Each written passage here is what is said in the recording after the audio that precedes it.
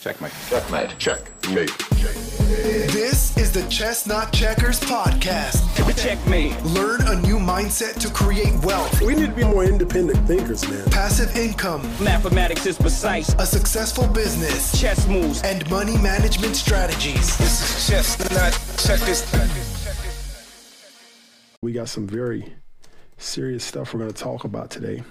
We're going to talk about Bitcoin, we're going to talk about Ethereum, we're going to talk about the metaverse. We're going to talk about some things that's happening right now in the world of crypto that's kind of scary, and it is kind of concerning. We're going to talk about the 3-day MACD that just death crossed, right? And that's what's happening right now. And I think somebody just said it. Josh Speed explained exactly what's happening now.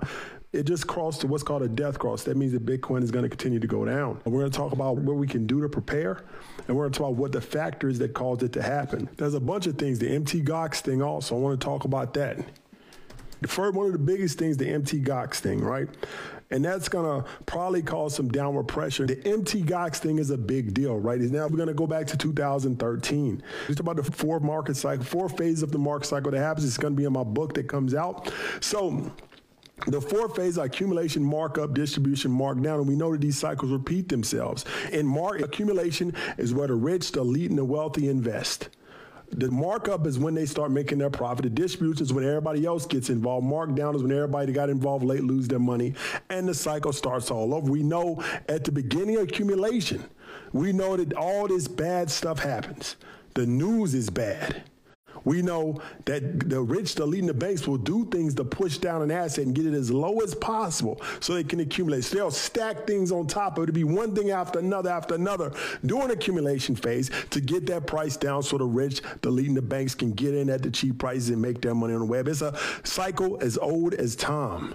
Ever since the financial markets were created, this cycle started, and the rich continue to get richer and richer by doing these things. So what's happening now is that there's a lot of things happening to Bitcoin. They're trying to kill it, get it low as possible. And one of the ways they're doing that is that an old thing that happened back in 2013, they've been saving up.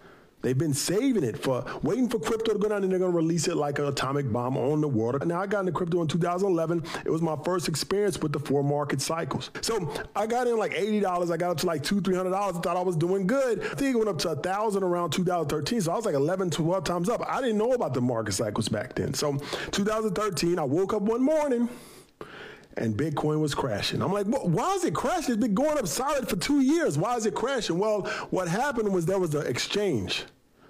The only Bitcoin crypto exchange in the world at the time called MT Gox.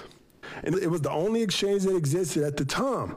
And that exchange got hacked. Somebody got in there and they sold $50 million worth of Bitcoin. It could have been the government. It could have been whatever. I don't know who did it, but they didn't know who did it at the time. They didn't know who did it then, right?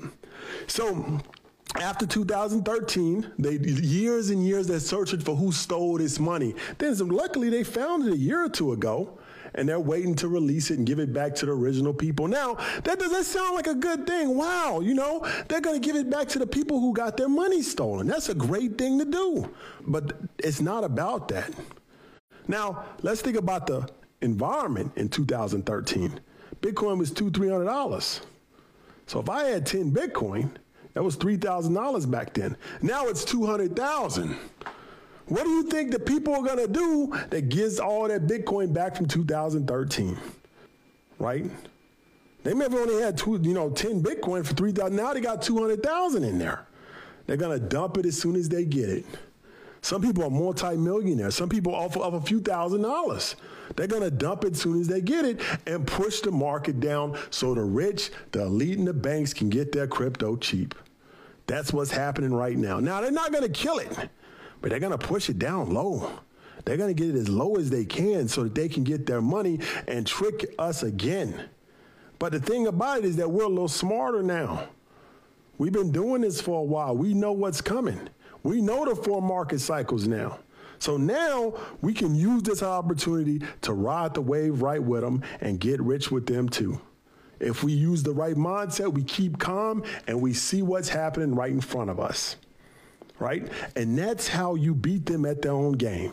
They want you emotional. They want you scared. They want you frightened. They want you panic selling. My book actually talks a lot about this. That's what they do. They've been doing it for years. And then the news comes out, negative this, negative that. The reason why some of us made so much money in 2020 with Riot, Mara, Bitcoin is because we understood those 4 market cycles. But this is all what it's about. Now, the way that they control the masses is a very trickful way that they do it. I don't even know if trickful is a word, but I'm going to say it anyway. It's a way that they do it, right? It's that they use you, they want you emotional, constantly emotional. And the way they keep you emotional is to keep you watching TV, keep you in the sports where you're cheering and up and down all day, keep you with cheap food in your system.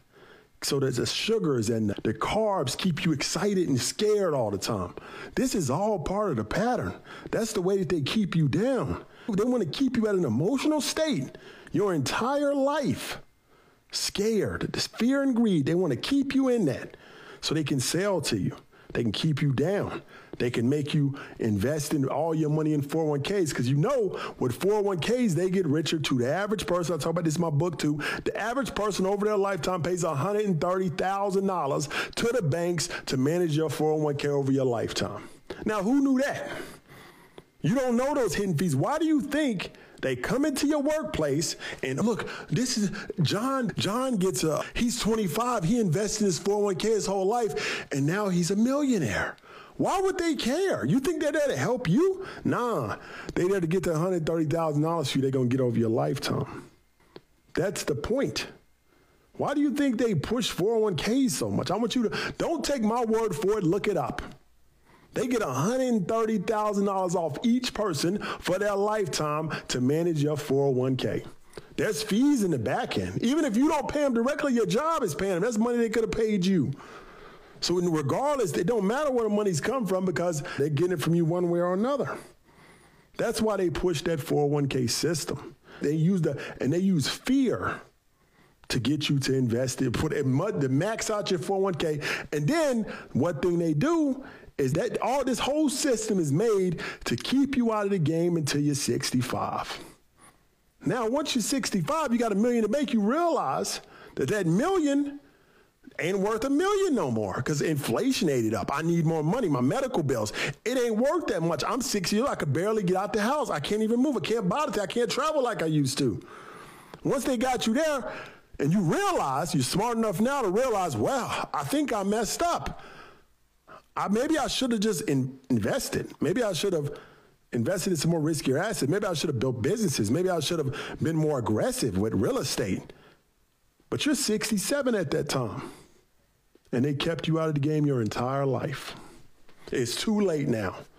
While they was on the sideline saying, whoa, whoa, whoa, invest in your 401k, keep your head down, you'll be okay. The rich man is over there doing the opposite. Just be humble. Don't talk about your successes. Be humble and happy with what you got. I'm going to go over here and get on my yacht, though. No, you don't have to buy all these luxury goods and nice cars. Just be humble and buy it. But I'm going to go over here and get in my Lambo. But, that's not good enough for you, though. So many millionaires I've heard say that exact same thing. Dave Ramsey got a $50 million house and got a $1.5 million worth of cars, but he wants you to save. No, you don't go to Starbucks in the mornings. Make your own coffee. Take your own lunch to work.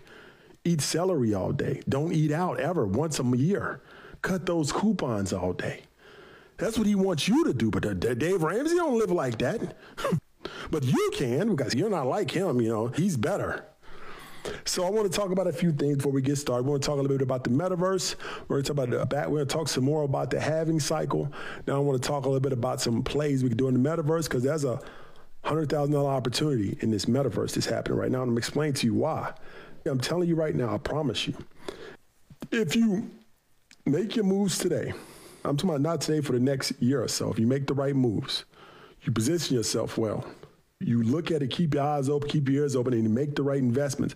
I promise you, before 2025, you have $100,000, $200,000 in your account and starting with less than $10,000. All you have to do is pay attention and make the right moves. It's not hard.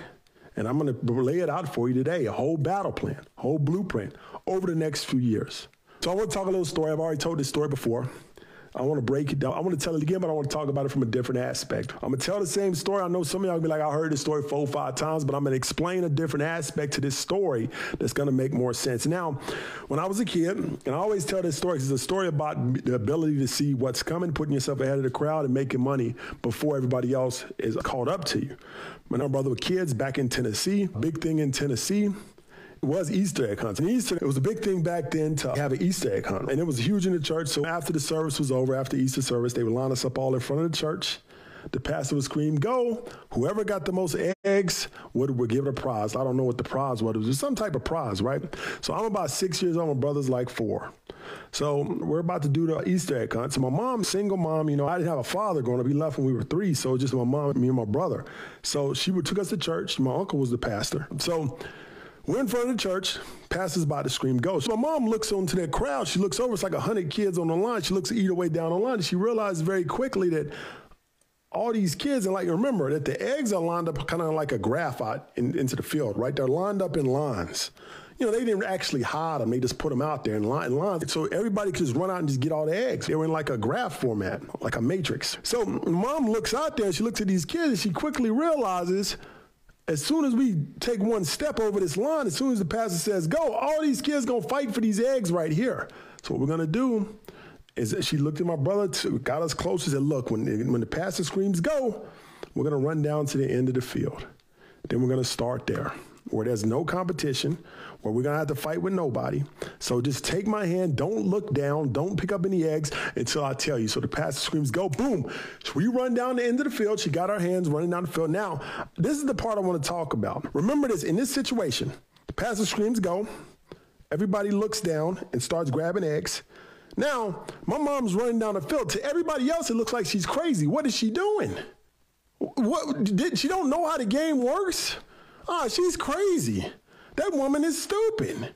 Oh, man, she ain't even smart enough to know that the eggs are right in front of her. Runs down the field. At the time, remember, she looked crazy, probably. Everybody's confused. What is she doing? So she gets down to the end of the field, and we start picking up the eggs, right? Now, there's no competition down there. All the eggs are easy. Now, after a while, we start getting all these eggs. A few parents start realizing. Then they try to follow us down there and try to copy the technique, but it's too late. We're already so far ahead. There's no way you're going to catch up. The game's up. We win the Easter egg hunt. But now the part I want to talk about is that in the early stages, it looks crazy. In the early stages, it may look like you don't know what you're doing to an outsider that doesn't understand the strategy. In the early part of the phase, in the early part, it may look like you're going to lose because you probably are losing. At the time, at the beginning, we were losing because people were down picking up the eggs and we were losing at that time, but we really wasn't because we had a strategy that was going to put us ahead the end.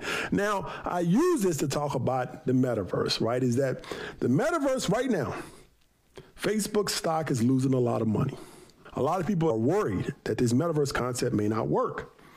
A lot of people are talking about how bad the graphics are, how bad nothing works, how all the environments are not unified and all this stuff, the technology's not there. Nobody wants to put on their headsets. Now, this concept is early in the race.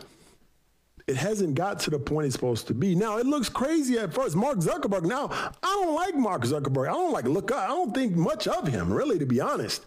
But with the metaverse thing, like all the stuff he's done in the past, it's mostly been acquisitions, and he copied Facebook from MySpace, so it's mostly been copies, but he is early on this. And I got to give him his play. Now, if this works out, I will respect him, just like I respect Steve Jobs and Bill Gates, because he's early on this, and he's taking a big risk. So I believe that he knows what he's talking about. But that angle is that she was so far ahead that sometimes when you're far ahead, people don't understand what you're doing. And that's what's happening with the metaverse. The average person would say the metaverse is stupid. The average person would say it's not going to work. The average person would say, I don't understand it. But it's because we're so early that they don't see what's coming. And by the time, and just like my mom, by the time you realize that that strategy is winning, it's too late. No matter what you do, you will never catch up. That's why it's so important. This is my book talks about it. It's so important to be on the top of trends. It's very important because the people that are early on trends, whether it's Bitcoin, crypto, metaverse, stocks, or whatever, technology, AI, whatever it is, they get so far ahead that you will never catch up. The people who got Bitcoin at 1,000, 2,000, 3,000, that's so fair. You'll never catch up with them if you get into the market now. That's how it is. It's very important for people to be on top of trends early. It's almost so important to be on top of trends. You'd be better off investing in 3 new trends because if one works, you'll make all your money back for the other 2 losing. That's how important it is to be investing early in trends.